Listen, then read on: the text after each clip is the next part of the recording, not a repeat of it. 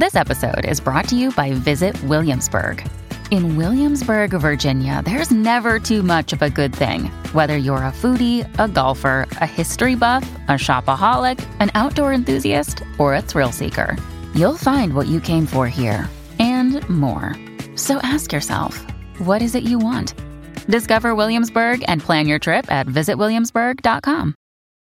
When you need mealtime inspiration, it's worth shopping Kroger, where you'll find over 30,000 mouth-watering choices that excite your inner foodie. And no matter what tasty choice you make, you'll enjoy our everyday low prices, plus extra ways to save, like digital coupons worth over $600 each week. You can also save up to $1 off per gallon at the pump with fuel points. More savings and more inspiring flavors make shopping Kroger worth it every time. Kroger, fresh for everyone. Fuel restrictions apply. Today's show is brought to you by BarkBox.com. For humans, BarkBox is a delivery of 4 to 6 natural treats and super fun toys curated around a surprise theme each month. For dogs, BarkBox is like the joy of a million belly scratches. Get one free extra month of BarkBox at www.getbarkbox.com/babes. That's GETBARKBOX.com/BABES. From Cabernet to Monet, they're here to slay the art history babes. Welcome to the podcast. I'm Corey. And I'm Nat, and we are the Art History Babes. Yeah, we're still rocking it with two of us, two babes today. We were just talking about some feminism in contemporary television. Yes, which I've been very, hyper aware of lately. I'm a Game of Thrones watcher, so we're talking about, and I won't give too much away, but last week's episode, actually, well, as we're recording this, so it'll be a ways back by the time you guys hear it. But it's a recent episode, late July episode? Yeah. Where there's a scene of Khaleesi in a room with all these leaders of different countries and regions, and she's trying to kind of convince them to join forces with her and try and take down King's Landing, aka Cersei, who is another female in charge of a huge region of land in the world, the Seven Kingdoms, essentially, which, whatever. If you're a fan, you know that that's not exactly how it's going down right now, but it's a huge role. And it's only been controlled by male characters until this point, so kind of a big deal. She's in charge of it now. Nice twist. Yes, and the person who she's most worried about is another female who is in charge of lots of countries and is trying to coax these other people into joining her who are also women. It's a table, it's this round table of women talking about if they're going to join and fight against this huge kind of superpower, essentially. And there's this great, after the episode scene where one of the producers talks about how the scene would not be the same with men, that it would be pretty boring because you've seen it so many times and time again. Definitely. It's people just talking about whether or not they should go to war and how they should do it if they do. And that's not interesting inherently. It's not something that's, it happens. It's a scene you kind of glaze over and you pay attention again when the battle starts. But the fact that it's these really powerful, opinionated, intelligent women, it really makes the scene dynamic and you really focus in on it, and it's unbelievable. It's not unbelievable. It should be more should be believable. Yeah, exactly. It's believable, so it should be more common. So I recently, I don't watch Game of Thrones, and to be completely honest, I have zero intention of watching Game of Thrones. It's just not my bag. It's just not my thing. I watched one episode once, and I was like, nah, this just isn't for me. No hate on anyone who is into it. But I did somehow end up in a conversation about feminism in Game of Thrones recently with, really close friends of mine, and I was, doing my best to try and, understand and follow the argument, not being someone who watches it. And a really good friend of mine got into this argument with someone else who I didn't really know him very well about Cersei. And oh yeah. And the other dude was he just was, like, hating on her like crazy, which I understand she's, like, an evil character. Yeah, like, I exactly. understand she Yeah. does a lot of really shitty stuff. So, like, fairly, he was, like, hating on her, and then my friend was, like, trying to make this argument about how she's actually, like, a very feminist character, though, because in a lot of ways she's doing the same thing a lot of male characters have been doing for a long time, and I just found, as a lover of all things feminism, I was, like, really entranced by this conversation and this debate that was going on, especially because I don't watch the show, and I was just, like, trying to follow it, and it was really interesting because I actually got another friend involved who is a woman and a feminist, and she was, like, she's not a fan of Cersei, but she was also trying to see this, like, feminist angle that my guy friend was making about it, and it turned into this really interesting, like, mix of different opinions about whether, like, Cersei's redeemable or not, and, like, my guy friend who was making the argument for her, like, Cersei's his favorite character.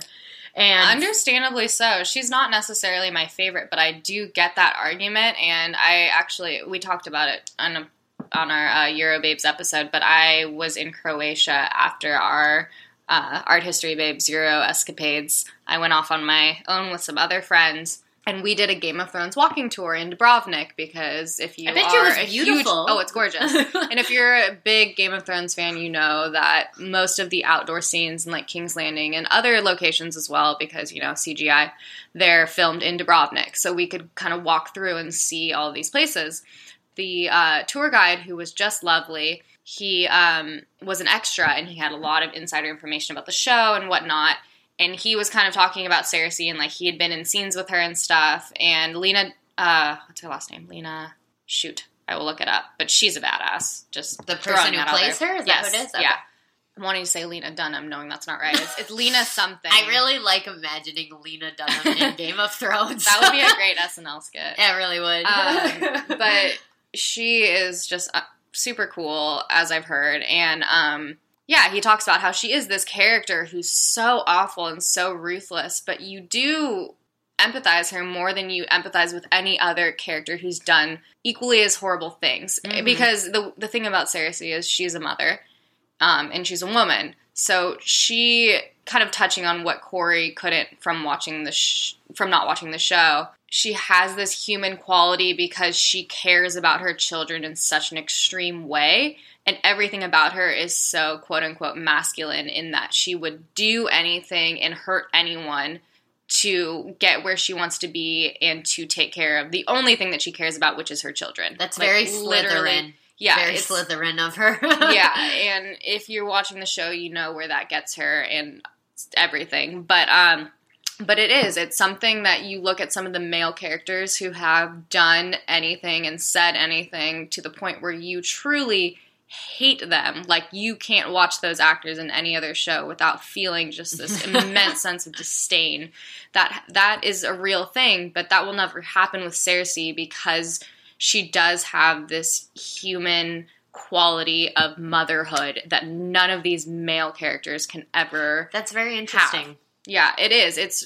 I don't know. I love Game of Thrones. I gotta say, it took me a few seasons to get into it, but once I was in, I was all in. But, there are things from what I can tell. I understand why people are into it. I think for me, well, one, I really, really struggle with just violence. So, like, I do too, and I look away all the time and I cringe all the time. So I get that. Yeah, that's already a problem for me. And two, like, let's be real, I watch way too much TV as it is. I don't need to get into anything else. So it's just a combination of, like, me just choosing what media I consume, not in any way saying that, like, it seems like a really cool world and, like, a very interesting thing, and I like all of, at least as a bystander, it's almost kind of fun for me to not actually know what's happening in the show, but to be a part of, like, conversations about it sometimes. Like, I could see you reading a book about the show in, like, 10 years. Like, never watching it, but, like, then I do that. Watching a documentary about it and reading about it. I would read, like, a social commentary on Game of Thrones. That sounds dope. That's Corey's angle. And then going back to this idea of the violence, I think that's a perfect segue into our episode. Yeah! Because I'm with Corey. Violence makes me super uncomfortable, and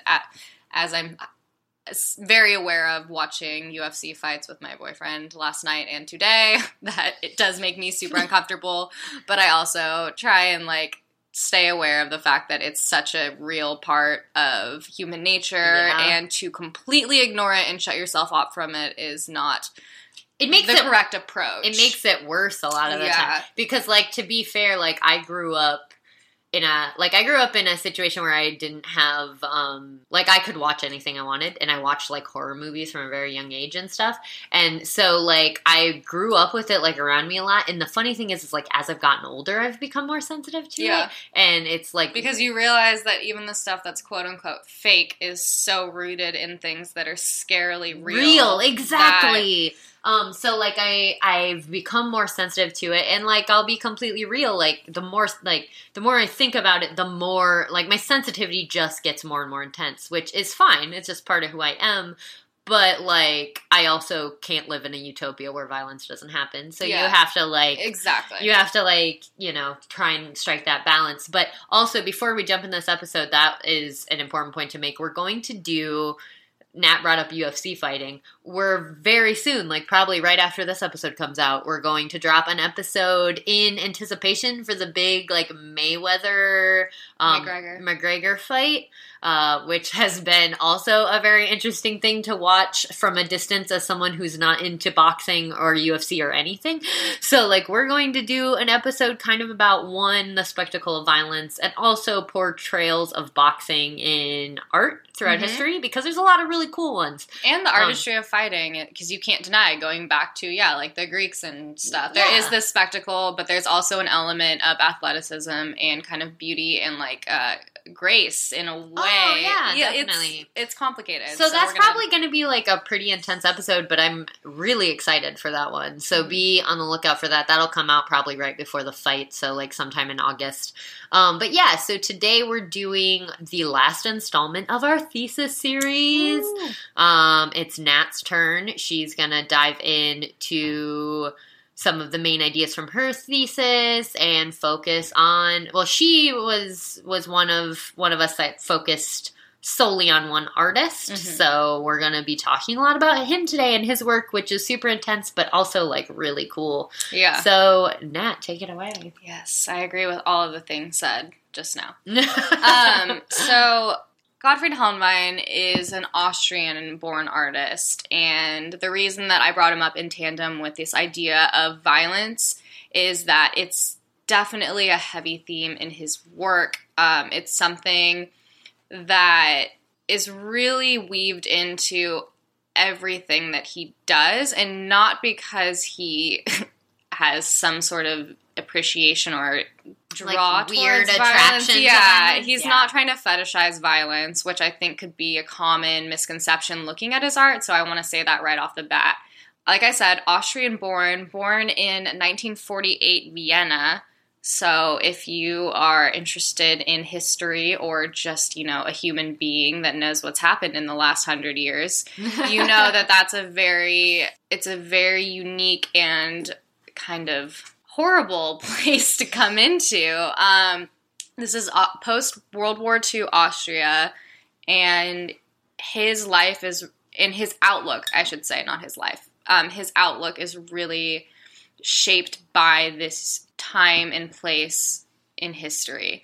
So the aftermath of World War II comes into his work pretty much in every way from my point of view, or not from my point of view, but as I would say it, it's in everything that he does, but I'm going to focus in this episode on his work that directly references World War II. It is important to say that, 1948, he was born, so he is not someone who lived through World War II. He does not have any, quote-unquote, direct connection to it. It's really the aftermath and this idea of the second generation following the World War that he falls under the umbrella.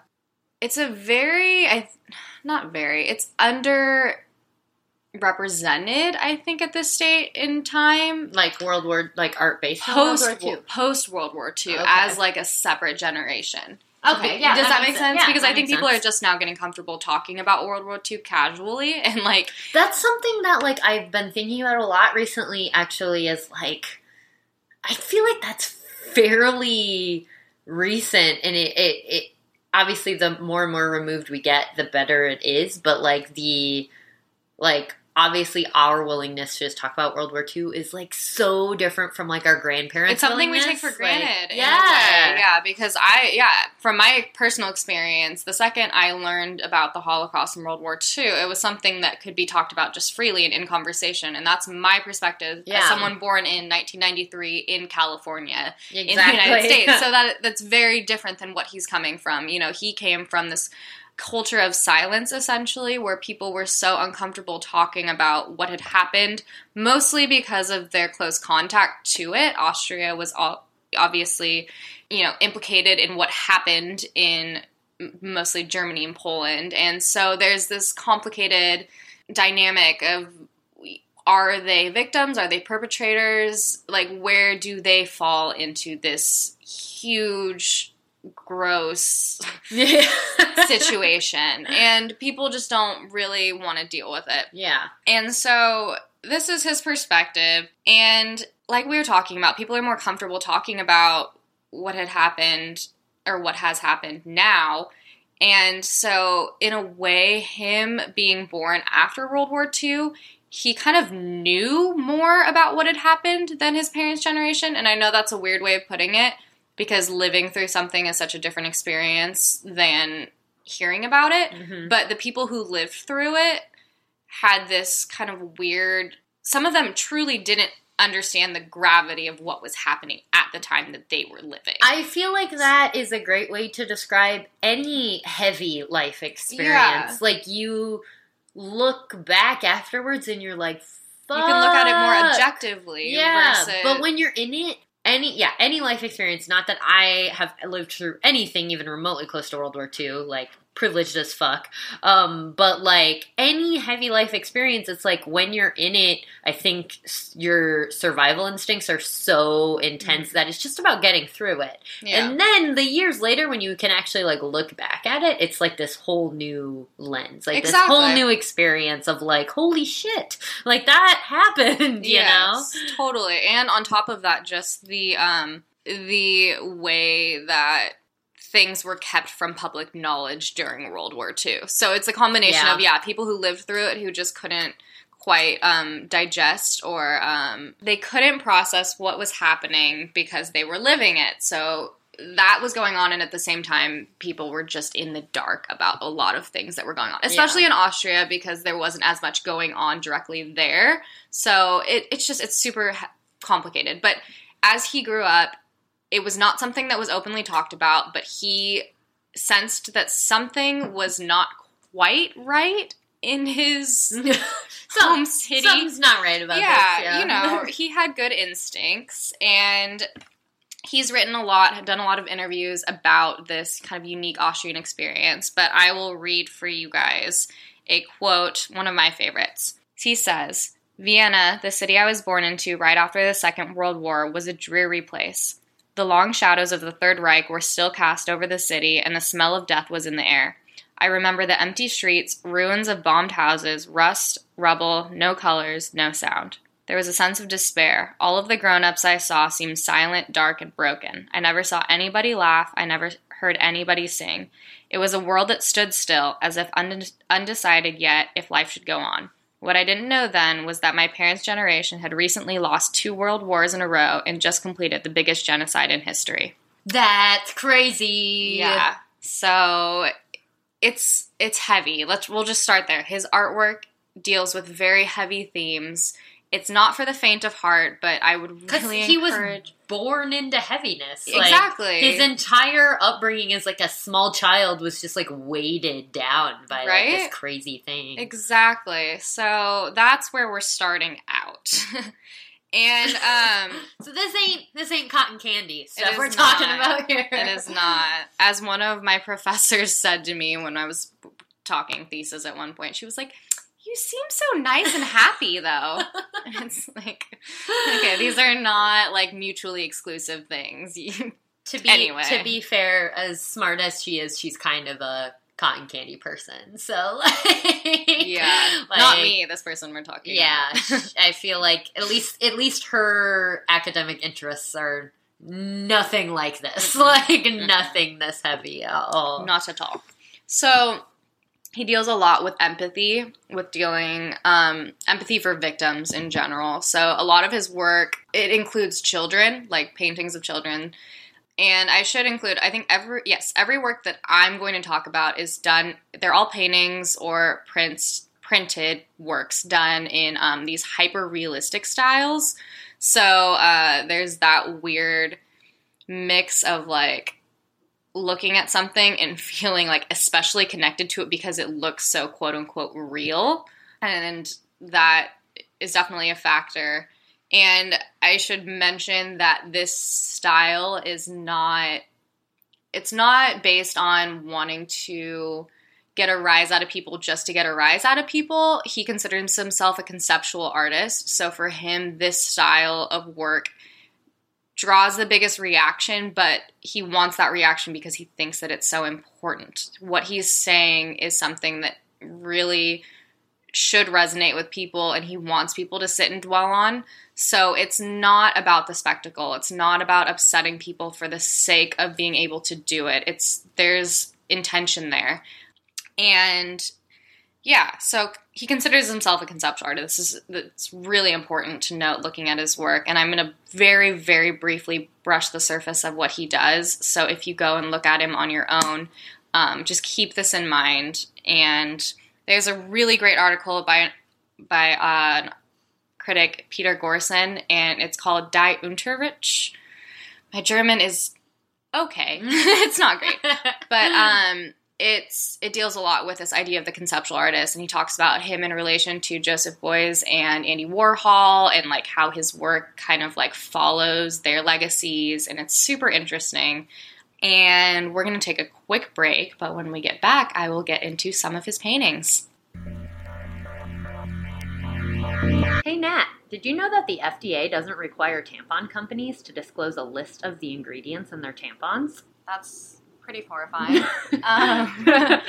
Yeah, so major brands use synthetic ingredients and harsh chemical cleansing agents, whereas Lola is 100% cotton and BPA free. And for those of you who are a little more environmentally conscious and don't even want to use the applicator, they make applicator lists. They make various sizes and panty liners for those who want them. And yeah, you can customize your subscription so you can get exactly what you need, in the right sizes. Yeah, it's pretty cool. And it gets delivered directly to your door, so you don't have to worry about lazy girl's dream. Exactly. Don't have to worry about running off to the store because they will be there every month at your door. Also, $5 off your first box. Come on, guys. Can't beat that. Pretty exciting. Head on over to trymylola.com/babes. That's BABES.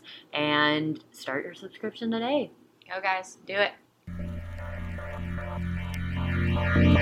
And we're back!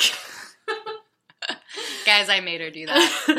Do you remember the skit with Jimmy Fallon, Saturday Night Live, back in his youthful days, and he was a radio DJ, and he was absolutely ridiculous, but he always opened with and we're back, and then he would do all this stupid radio DJ tropes. Anyways, it's really good. You should probably Google it. Google it, guys. Do it. And back to Helnwein. So, I gotta say, I love his stuff, but I always feel weird being one of my favorites because they are pretty gruesome. Yeah. But they're not something that brings you joy. They're not, but they're important. Yes, so we talk about them. They're intense and important. So one of his most important works is a 1979 watercolor, and it's titled Lebenwärts und Lebens, and that's in German. Just Leben. Oh gosh, my German, guys. It's titled Lebens unwärts Leben, which means life unworthy of life, which is a heavy name. We'll just start there. Yeah. Life unworthy of life.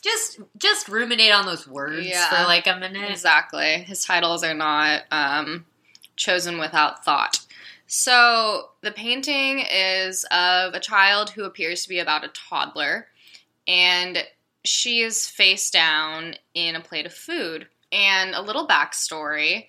So, 1979, Helnwein reads a story about Austrian forensic scientist Dr. Heinrich Gross, who was in charge of the euthanization of countless children and adults, but children for this story's purpose, during World War II.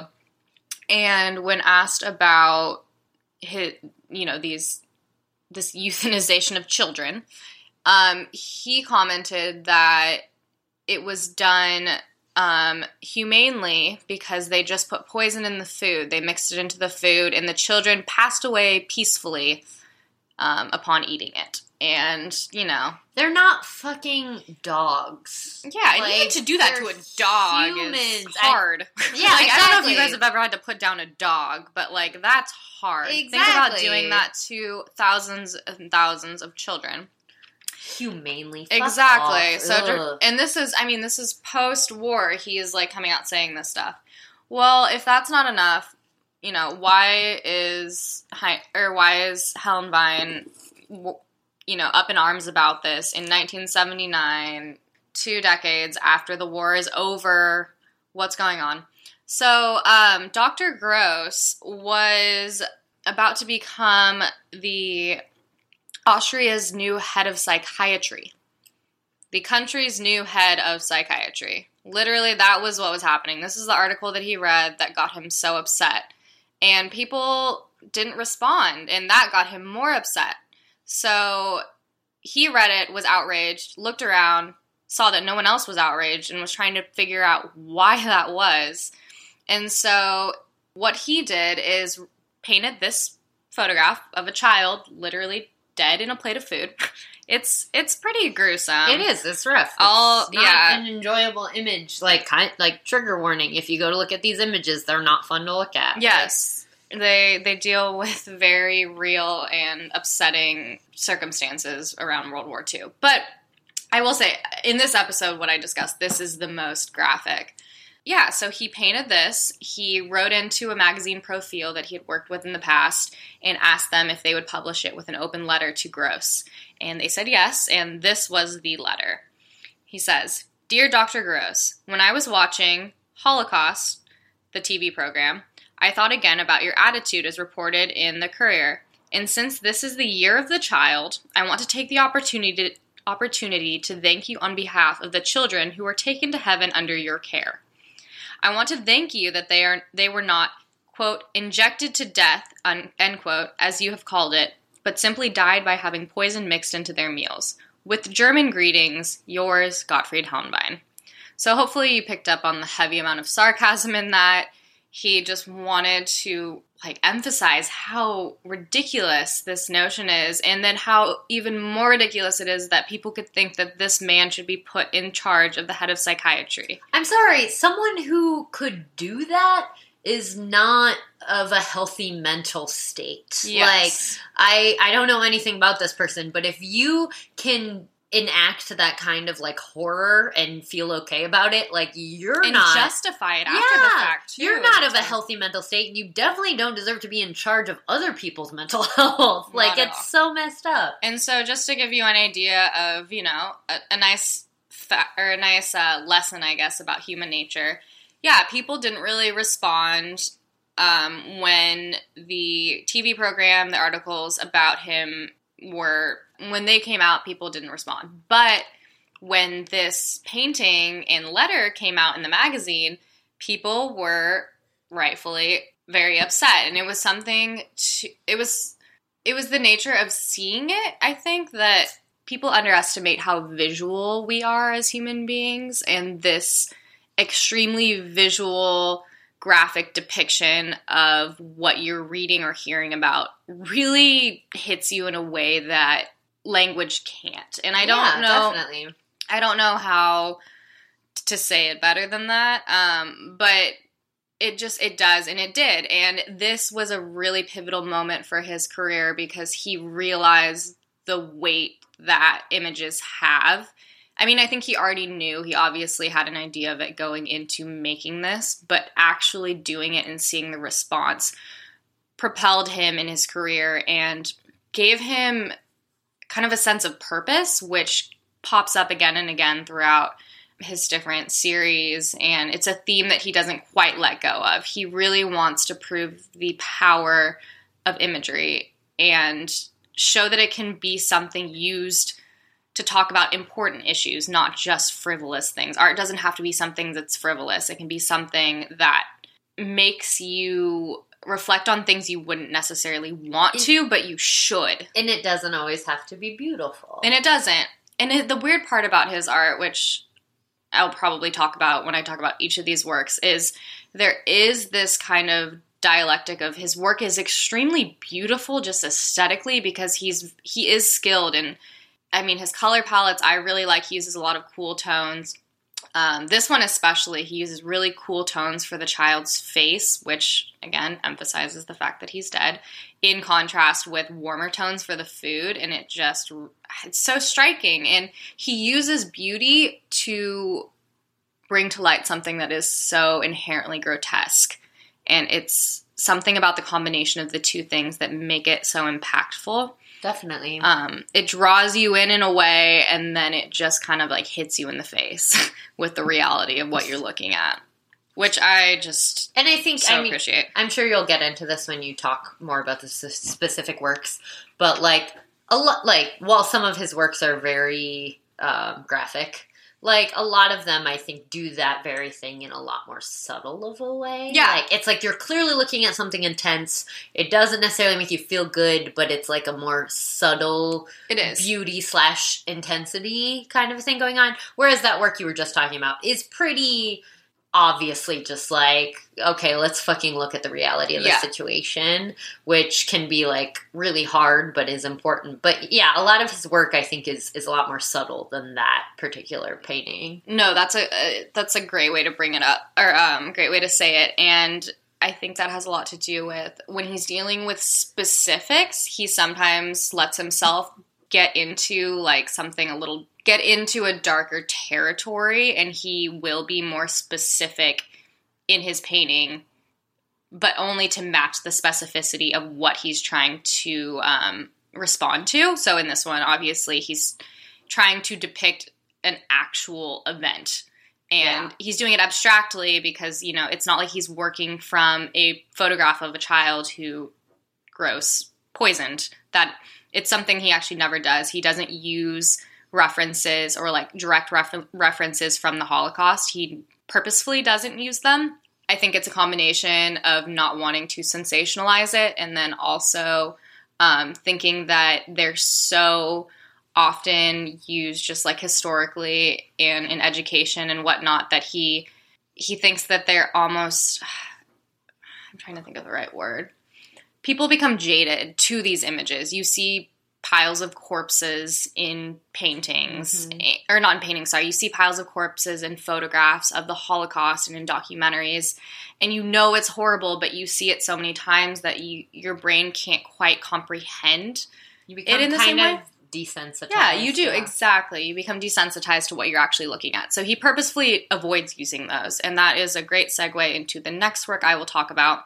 Deals with Right Kristallnacht, which is The Night of Broken Glass, November 9th, 1938. It was a huge turning point in World War II. That is when, thousands of Jewish homes and synagogues and businesses were destroyed after the assassination of a politician, You know the story, but it was a big turning point. If you don't know the story, what is it, Night by Eli Wiesel? Oh, yeah. That's a really good book about it. So check that out. Very sad book, but you should read it because it deals with all of these same things. Just because the Holocaust and World War II were horrible does not mean you should not educate yourself. In fact, the fact that they were horrible means that it's more important that you look into it. Like, exactly.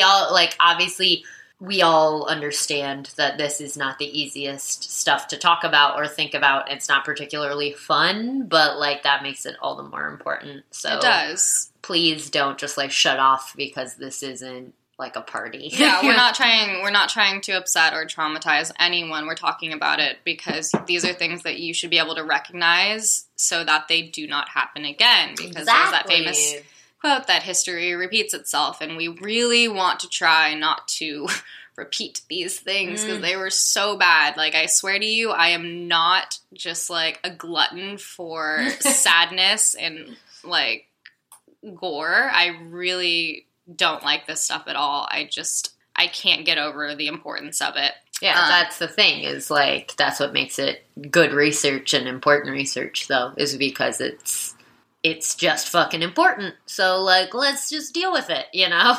Yeah. So this work, it's called Selection, or 9th November Night. It goes by a few names. It's an installation. It was actually installed in many cities after the first time, but the first time that he created it was to mark the 50th anniversary of Kristallnacht.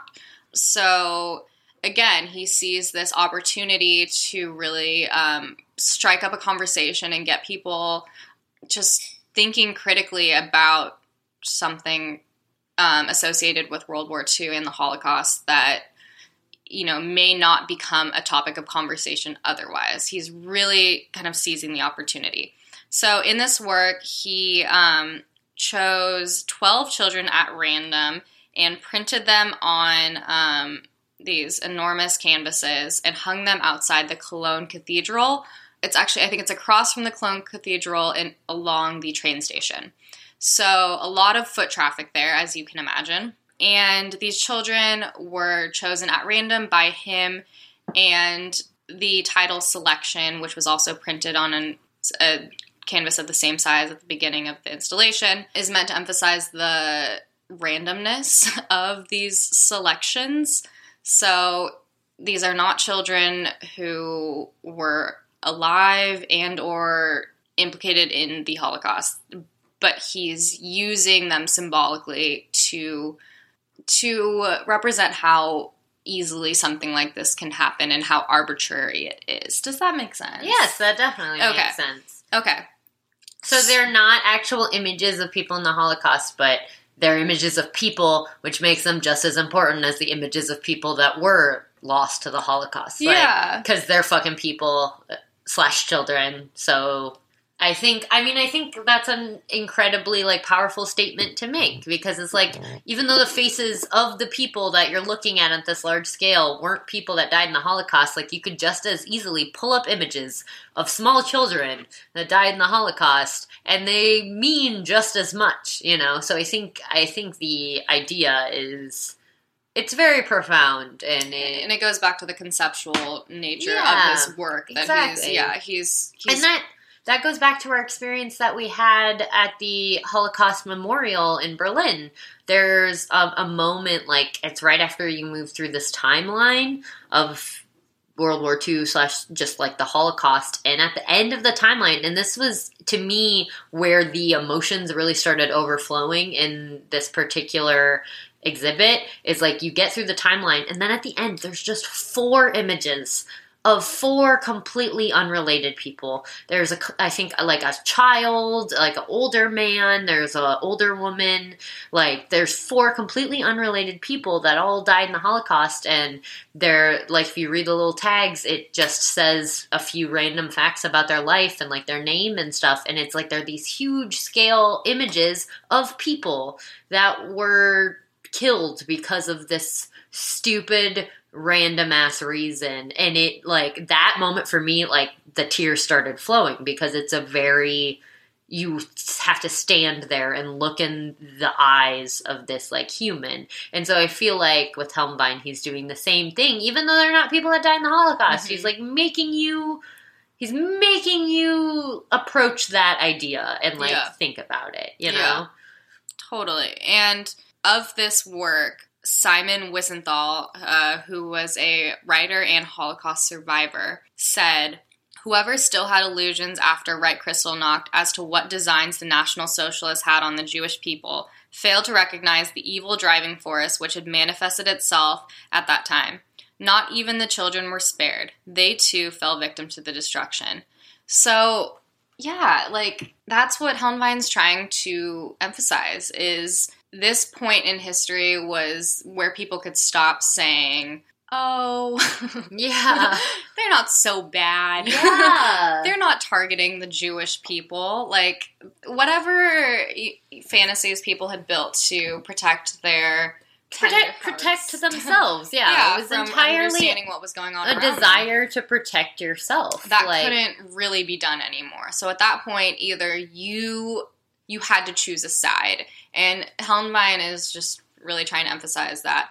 And, okay, so this is the kicker to this installation. A few days after it was installed, the works were vandalized, and people had come and slashed the throats of the children at night, and they're very graphic, like, and again, it's paper. They're not slashed. There's nothing bloody or gory about it, but just even the symbolism of seeing these young children with their throats cut, it shows you that in the same way that Wiesenthal is trying to emphasize that you couldn't shut a blind eye to what was happening after Right Kristallnacht.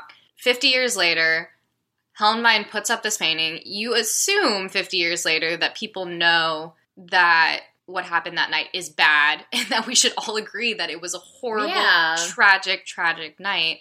Yet people are coming to vandalize this installation to memorialize it. So there are still people out there, we're assuming neo-Nazis. They never figured out who exactly did it, but you don't need to know who it was to feel the weight of that act. Like, what they're saying is evident that that they disagree with trying to humanize the situation.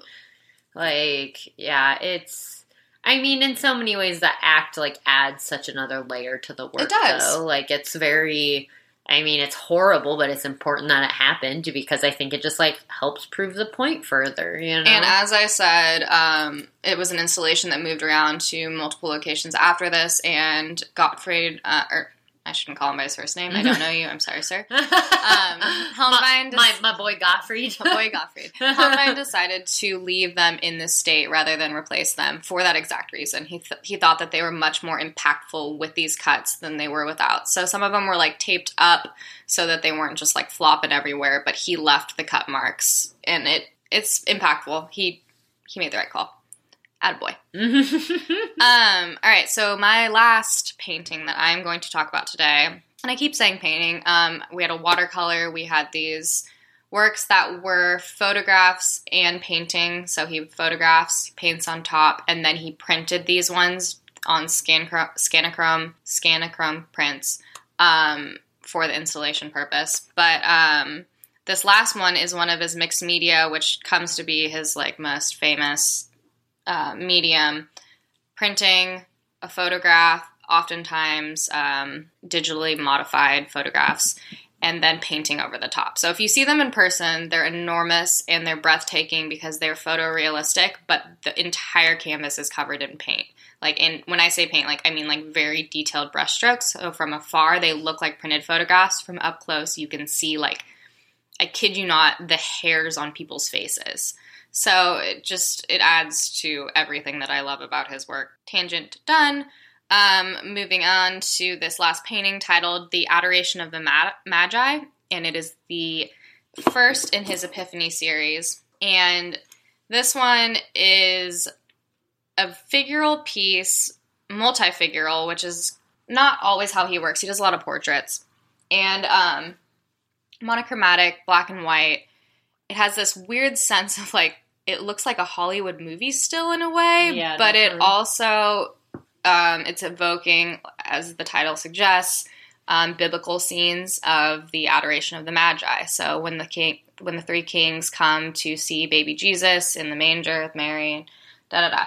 So in this painting, we have the symbolic Mary character, who is a very Aryan-looking woman, very stereotypically European, beautiful. I don't know how else to describe her. There's really nothing remarkable about her. There really isn't. She's just hella white and, like, she's pretty. Exactly. And, like, that's really what it is. Exactly. And she's wearing this really interesting outfit, which is, like, the best way I can describe it is like what someone would wear to a toga party.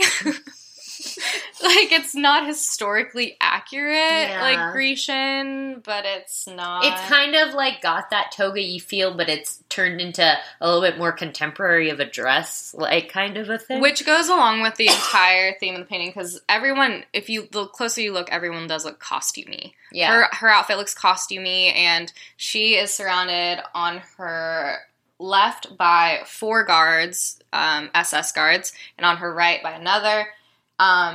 And they are all wearing uniforms that, at first glance, you assume they're, like, legit uniforms, but they're kind of all blurred and distorted and, like, a little bit off to the point that they are kind of costumey. They're not entirely accurate. I mean, the whole scene's fairly theatrical. Like, they all have got theatrical looks on their face. Like, they look like it's a still of a play, basically. Yeah, and it's super somber. And on her lap is a little baby, and he's standing in this contrapposto pose, which is super kind of cute and strange. So he's got, like, his one leg up on his mom's thigh, and he's the only person in the entire scene who's looking directly at the viewer. So he's looking out at the viewer. He's completely naked. He kind of looks smug, which is a weird way to describe a baby, but he does look a little smug. And I look at this painting you can look at it in 2 separate ways, or that's how I see it. I'm sure you could look at it in 1,000 ways, in theory. But one way to look at it is that this baby is meant to symbolize a baby Jesus and Mary, obviously. And if Jesus were to be born in the time and place in history that this is depicting, aka the Reich during World War II, then the SS officers would be scrutinizing him for things like, does he look Aryan? Does he look Jewish? Does he have any qualities that would be especially redeemable or not? Like, there's just all of these. It's also important to just throw out there that Jesus was not in any way Aryan. Exactly. Like, historically speaking, he was definitely king of the Jews. Yeah, he was brown skin tone, dark featured, like born all around. Yeah, he was not Aryan at all. So that's one way to look at it, is just, and in that storyline, it's interesting because Helnwein was not a huge advocate of the Catholic Church. He had a lot of issues with it just growing up as a Catholic, as often happens for people who grow up in any sort of religious institution. They kind of have, like, you know, negative experience or negative, I don't know, emotions toward it happens a lot. You know what I mean? Yeah, people. I think it's very common. It's not everyone's situation, but it's very common to be someone who is brought up in a certain religion, and then you kind of have a break. Yeah, you kind of reform yourself out of it. You kind of maybe start to question things, and things obviously get a lot more complicated. Especially for him, a lot of this came out of he went to Catholic school as a child and would see a lot of paintings of, like, martyred saints, and that's where he saw a lot of the gore growing up. Honestly, dude, for real, like. Let's be real. We've talked about it a few times before, but, like, Catholicism is not chill. It can get very dark. And in some ways it's really interesting, but, like, I don't know, I went to Catholic school too, and you grow up from a very young age, you're not just looking at, but you're adoring an image of someone being crucified. Yeah. How intense is that? So, religion can be a very intense experience. It's messy. Yeah, it's a messy thing. It's a messy thing. So in one way, he's kind of posing these 2 opposite but equal evil forces in his eyes, like the Catholic Church. And a lot of his disdain also comes from learning about the Catholic Church's relationship to the Holocaust and, like, you know, notions of, like, the Church possibly being aware of what was happening to a degree and not intervening and things like that. There's all sorts of complications, and I'm not going to get into it, but that's where he's coming from. So that's his view on the Catholic Church. So there's those ideas, you know, the Nazis and the Catholic Church as these villains of such, and kind of pitting them against each other in this painting. The other way to look at it is that baby being a baby Hitler.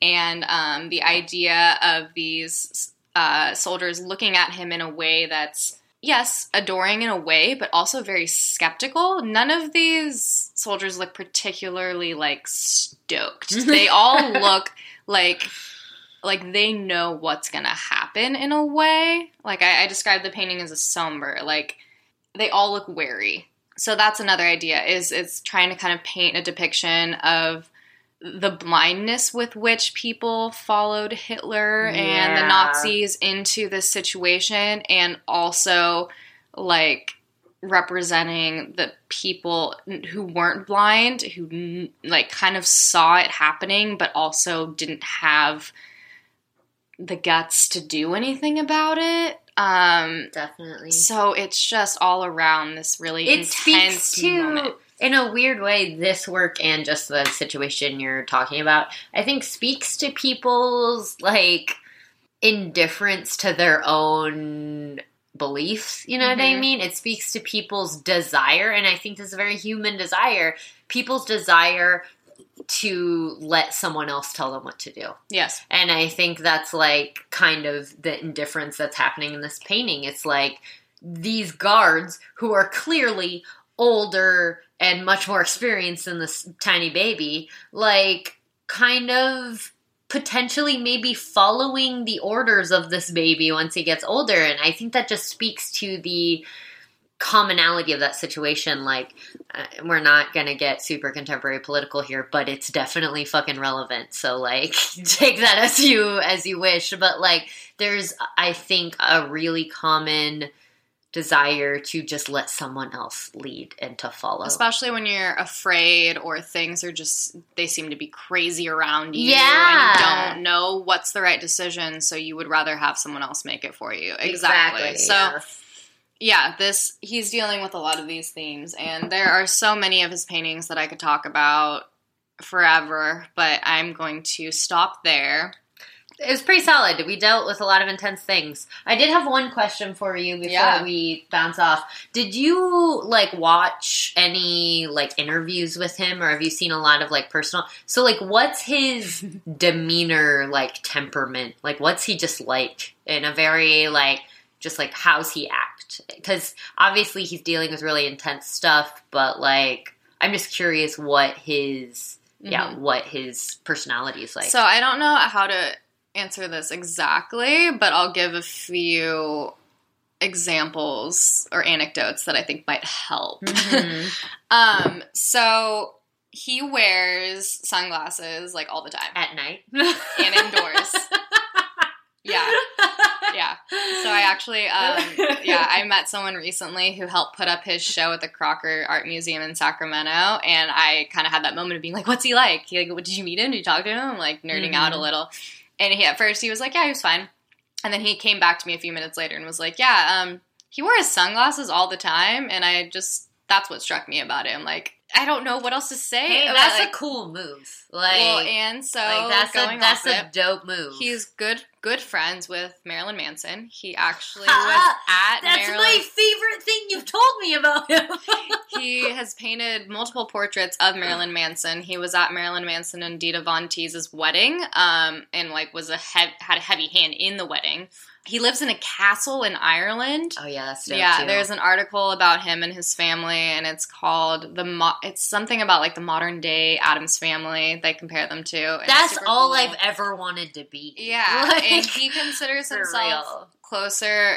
He relates more to rock stars and rock and roll and, like, comics than he does fine arts. So, kind of jumping back to Corey's episode on the arts and crafts movement and this, like, hierarchy of, like, crafts and fine art, like, his work definitely falls into the category of fine art, but if you were to ask him what he's into, he appreciates, quote-unquote, like, low arts more than other fine arts. Like, he's inspired just as much by Karl Barks, who's the guy who invented Donald Duck, as he is by, like, fucking Joseph Beuys. Like, he has this really cool open mind about what he thinks art is. That's what's up. Yeah.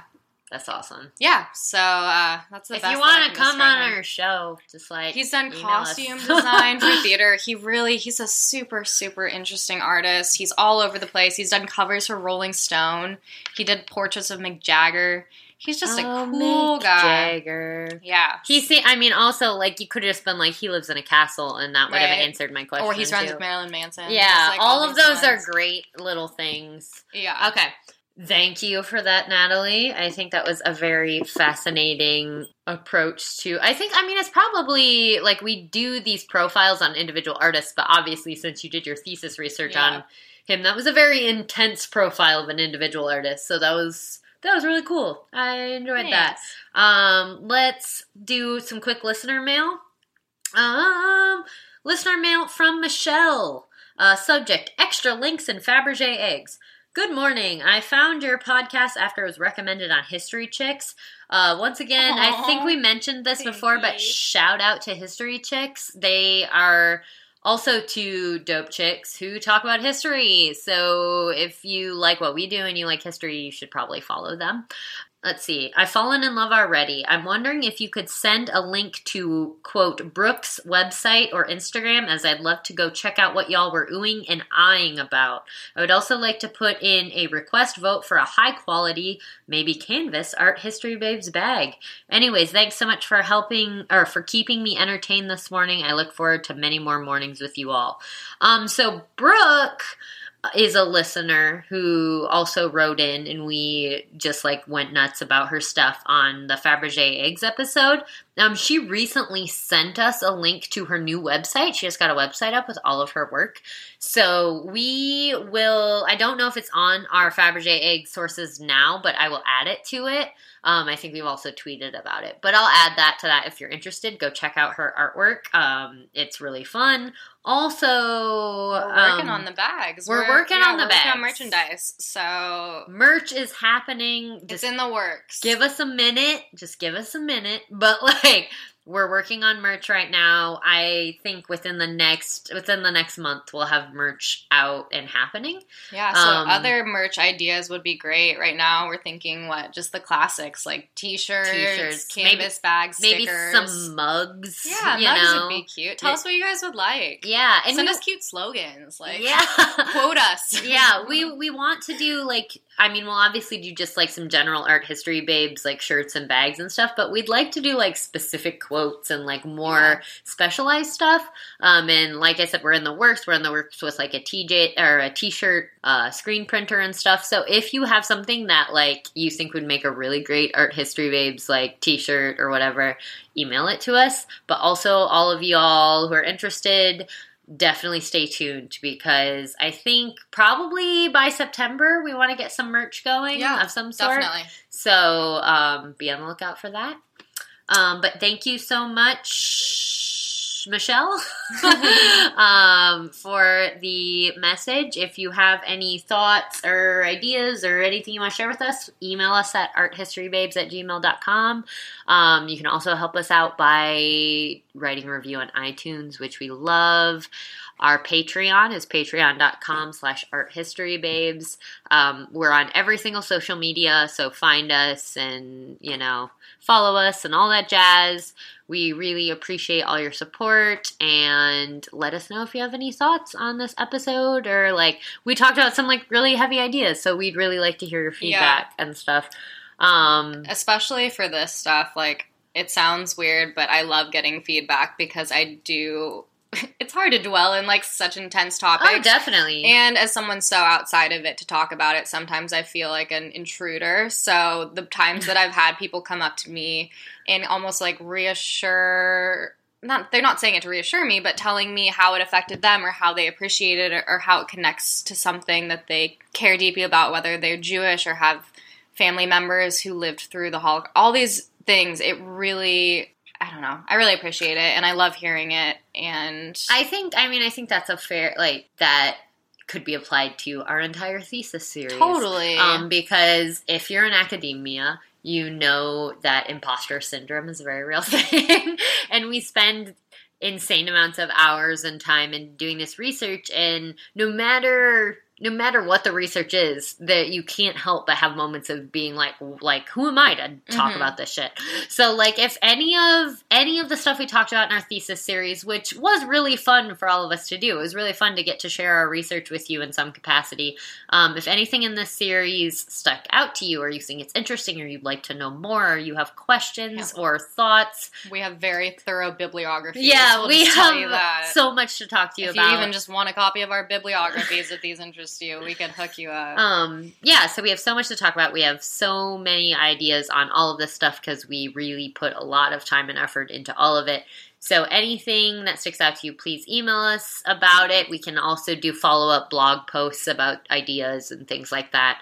So thank you so much for listening about our research that we've given part of our soul to. And now have seen part of our souls. Yeah, now you understand us a little bit deeper. But next we'll be getting back to kind of normal episodes. Be on the lookout for that boxing episode. That one I think is going to be really fun.